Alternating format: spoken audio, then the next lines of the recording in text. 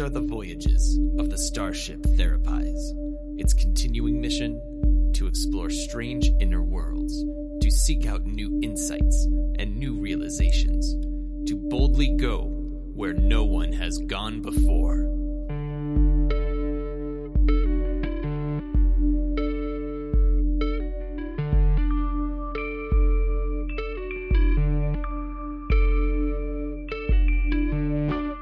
Hey, Larissa, what you doing? Just setting up my Twitter account. It's Twitter. It's evil. No argument. But I would say that it isn't entirely evil. Remember that with all those trolls, there are also plenty of delightful woodland creatures with whom you can interact. Like me! Yes, Captain, you are the one who said I had to make one. I said that you ought to make one so that you can interact with our listeners. And also, it's a great way to stay in touch with your chosen family, which incidentally is today's topic. Your segues are legendary, sir. Thank you. So what Twitter handle did you wind up going with anyway? After much pondering, thought, mindful meditation, I decided to go with something that really spoke to me as an individual and a thinker. I went with @SpockSolliers. Aw, you sure are. Welcome back aboard the Starship Therapise, friends. I am Justine Maston, LMFT, writer, researcher, yoga teacher, and captain of this particular vessel. And I am Larissa, a licensed marriage and family therapist, writer, researcher, and the Spockian first officer of the Great Starship Therapise. And away we go! Away we go? I'm trying something. Do you not like it? Well, let us move things along to today's chosen topic, shall we? Chosen families. Oh, you didn't like it. Chosen families. Ugh, why did I choose this family? Remember your Vulcan meditation, Spock.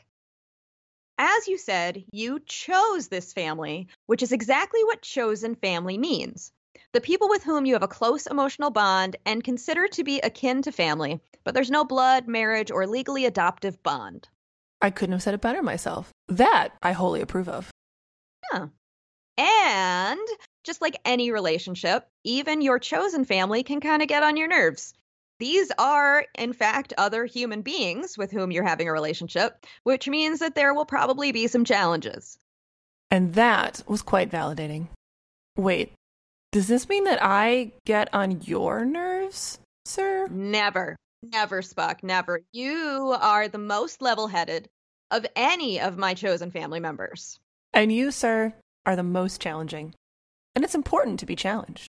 I'm the most fun! Yes, that's what I said. Now, some might be wondering, why do we choose families? Because it might seem illogical.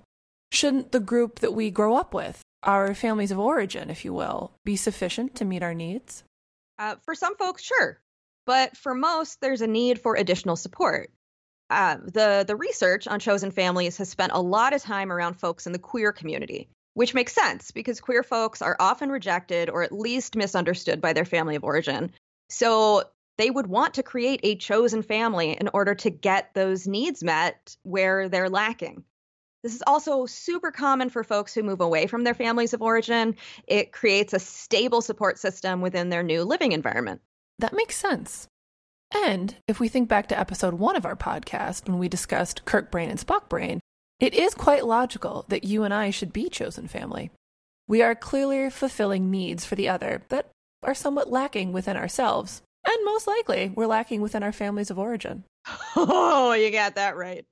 And before we go too far down the road of talking just about ourselves, though talking about me is my favorite topic. Second only to Buffy.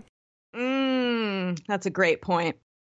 I still think I'd rather talk about me. I think Fair. that a great example in fandom of the chosen family is from the Daredevil comic and the later Netflix series, which you and I wrote about in the pop culture and psychology series book Daredevil, The Devil You Know. Oh, excellent work, sir. You've managed to promote one of our books without even planning it. Right. No planning at all. One of the reasons that I think that we ended up wanting to write about chosen family when we were thinking about what to write about for Daredevil is that Matt Murdock and his like origin story and then everything that comes afterwards is a great example for the reasons that we start to look for chosen family, right? So if we go back to his origin story, his mom either dies when Matt's very young, leaves because she's an alcoholic, becomes a nun. It really depends on the story and who's writing it. But like really the important thing here is that she leaves and he has to struggle with that trauma at a very young age that's unspecified, but roughly is probably between what ages, like 5 and 7 maybe. Mm-hmm. And so he's left with his dad, and his dad really loves and cares about him, but his dad is unfortunately a raging alcoholic with some rage issues, even on days when he's not hitting up the whiskey. And so due to this inclination for risky behavior and lower levels of emotional control and being fairly poor and the victim of, class hierarchy, all of that, I don't need to go down that road any deeper. His dad ends up being killed by mob bosses. And this is what happens in the comic book world. Mm-hmm. So what does this mean? This means that basically, as in early adolescence, Matt is, for all intents and purposes, orphaned, but he still needs a family. He still needs a support system. And so he goes out in search of one, which brings him to Stick. And this brings up one of the more problematic elements of chosen family. If we go about assembling our new chosen family in a reactive or unmindful way, we can end up repeating problematic relationships, like Matt does with Stick. Matt is looking for some kind of emotional fulfillment from Stick that Stick isn't able to give him, much like the emotional fulfillment Matt was looking for with his dad. Which his father was also unable to give him, would you say? Yeah. Dad did his best, but Dad had some emotional limitations. Exacerbated by a pretty intense alcohol problem. Correct. and probably, though I don't know that this is explored particularly well, some grief over losing his wife. Yeah, absolutely. I think Matt's father's loss of his wife, which is explained in a variety of different iterations of both the comics and the movie series, but like what causes the loss is not perhaps as important as the loss itself, which is traumatic for both Matt and his father, and they each kind of break in different ways around it. Mm-hmm. Yeah. So Matt is looking for Stick to show up and like fill this emotional need for him. And Stick really isn't able to do that. So that's a really generous way of putting that. Would you say that it was actually quite harmful the way that Stick actually showed up? I would go so far as to say it was quite harmful, and I might even use the word negligent. But on the other side of it, and again, this varies based on sort of what version of Stick kind of speaks to you. I do think there are versions of this character that kind of attempts to explore Stick's own backstory or hints at it at least a little bit, which, I mean, it doesn't make the way he ends up treating both Matt and Elektra okay, but I do think it goes a long way in explaining maybe kind of what problematic relationships in his own family of origin showed up for him in both his attempts to mentor Matt and of course Elektra. Yeah. Well, and that brings up something that I talk to clients about a lot, and I believe I've mentioned on this program before, which is it's important to understand where people are coming from. It's not to excuse their behavior, but it can help you to make sense of it. So if knowing Stick's backstory helps give some understanding around how he became the way he is, it could maybe, it maybe could have helped Matt to better interact with Stick. And at no point does that excuse his behavior. It just helps give it a framework, help you to understand the lens through which that person sees the world.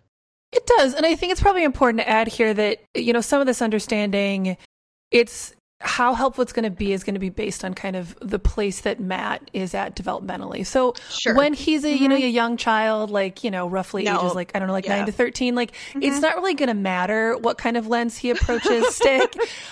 Because he's a kid and he just like needs an adult in his life to like fucking stand up and like be reliable.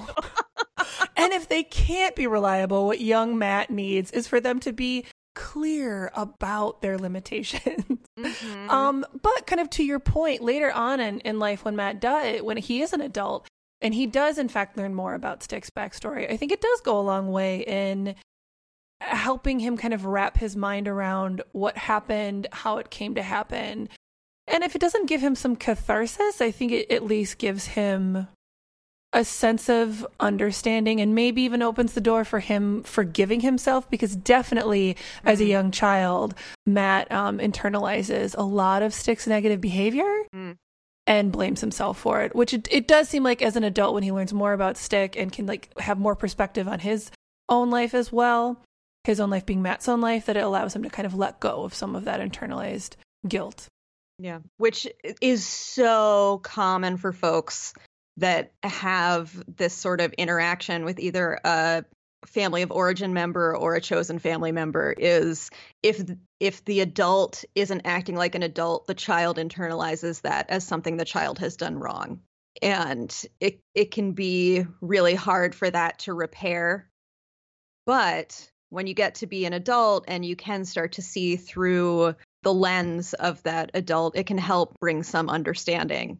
And again, not excuse the behavior, but some understanding that hopefully can lead to self-forgiveness, to realize, oh, this isn't something I did. This is from Stick's trauma. This shit ain't my shit. This is Stick shit.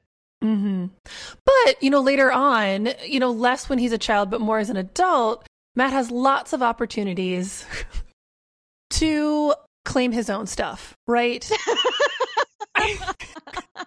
Are you saying Matt has his own stuff? I am saying that Matt has his own stuff. I think this comes up like the most glaringly in his relationships with Foggy Nelson and Karen, whose last name I just always forget. Not because I don't see you, Karen. I do see you. But just because to me, you're always just going to be Karen. And for some reason, Foggy Nelson is known by both first and last names. Hashtag headcanon. So yeah, so we see the ways that like Matt has a lot of his own stuff with these two. Wouldn't you say so, friend? Yes. Well, and I don't want it to be all negative. Right. Because none of these relationships are 100% negative, nor is anything in our life 100% negative. There's all light and shadow in everything. Because in some ways, he was really mindful when he chose Foggy. And that relationship had some corrective experiences. He was able to, you know, have a real, true emotional bond with this guy that he maybe wasn't able to have in his family of origin. Well, and I think you make a great point in the ways that kind of Matt does attempt to be more mindful here, because rather than seeking out another sort of adult parental figure, in Foggy, he's like, let's go peer to peer here. So let's like try to have a different sort of relationship to this other human. And really, you know, what develops is this really beautiful, again, based on the version of the comic book or movie or TV you're going with. But at least in some of those, there's this really beautiful dynamic that grows between the two of them, and they become friends and brothers and business partners. And here's where things start to get a little tricky, because that's a lot of different kind of roles. Yeah, it is. And it starts to get real complicated for both of them. And that's before Karen shows up. Right. I mean, they are integrating a lot of different roles, and they're not necessarily having conversations around how they're managing those roles. Yeah. And, you know, okay, so if we have a fight, does that mean we break up the law firm? If we have a tough case, does that mean we're not friends? Right.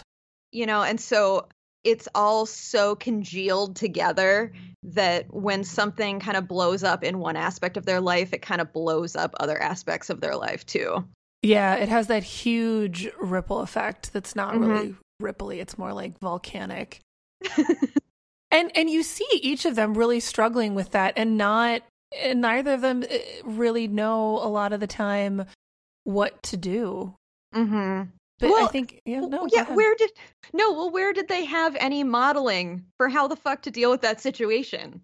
Like, well, I gotta be honest here, listeners, I don't know that much about Foggy's backstory.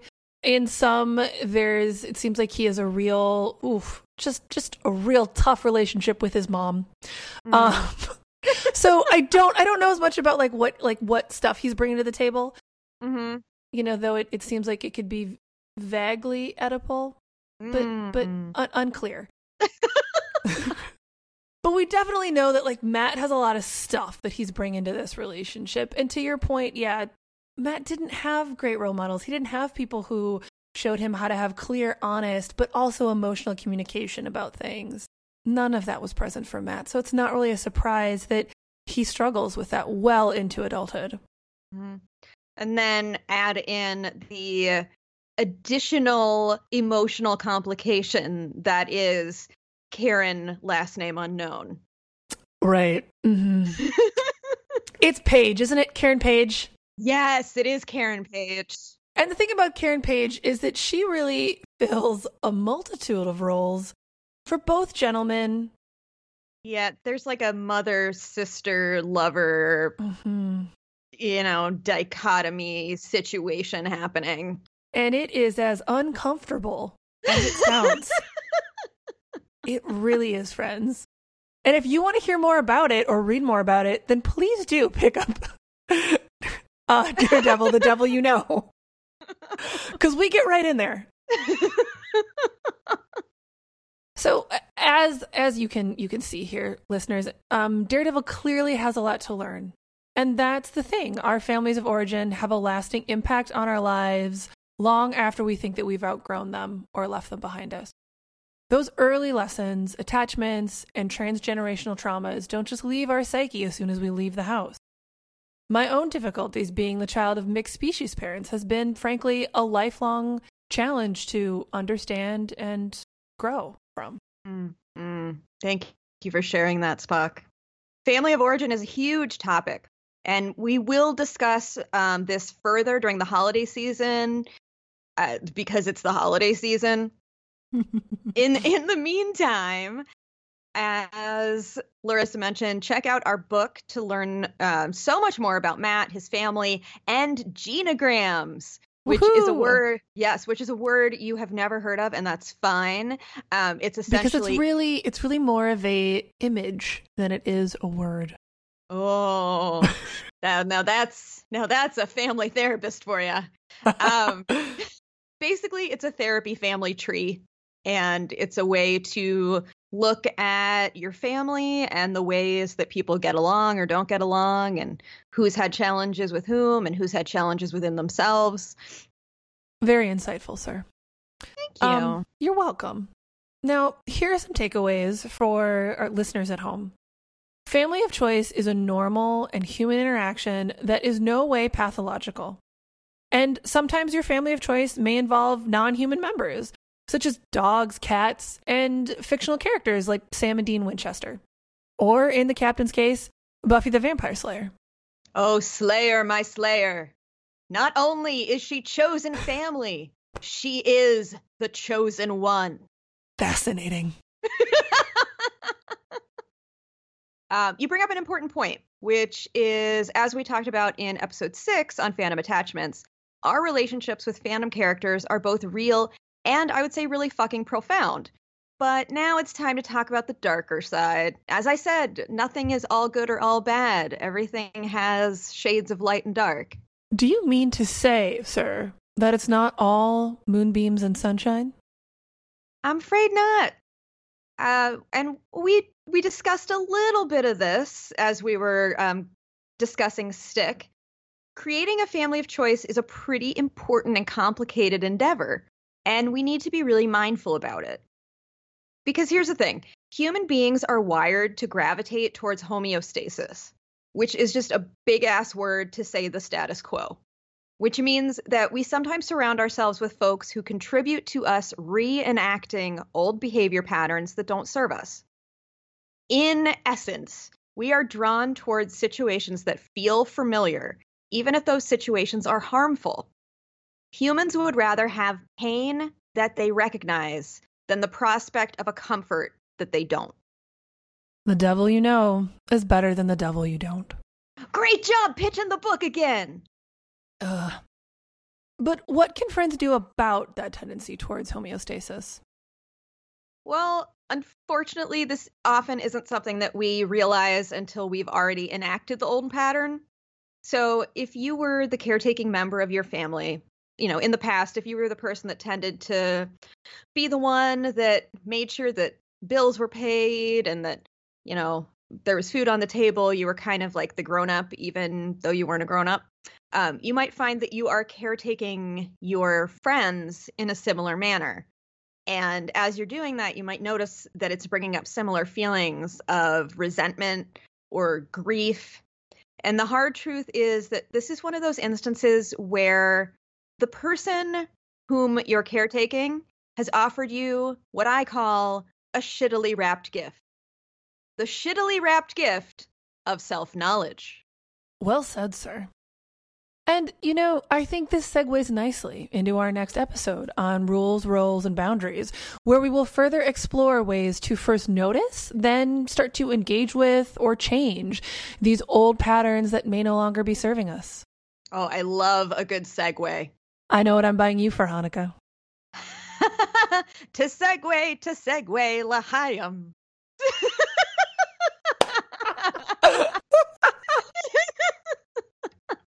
Oh boy, that was really beautiful.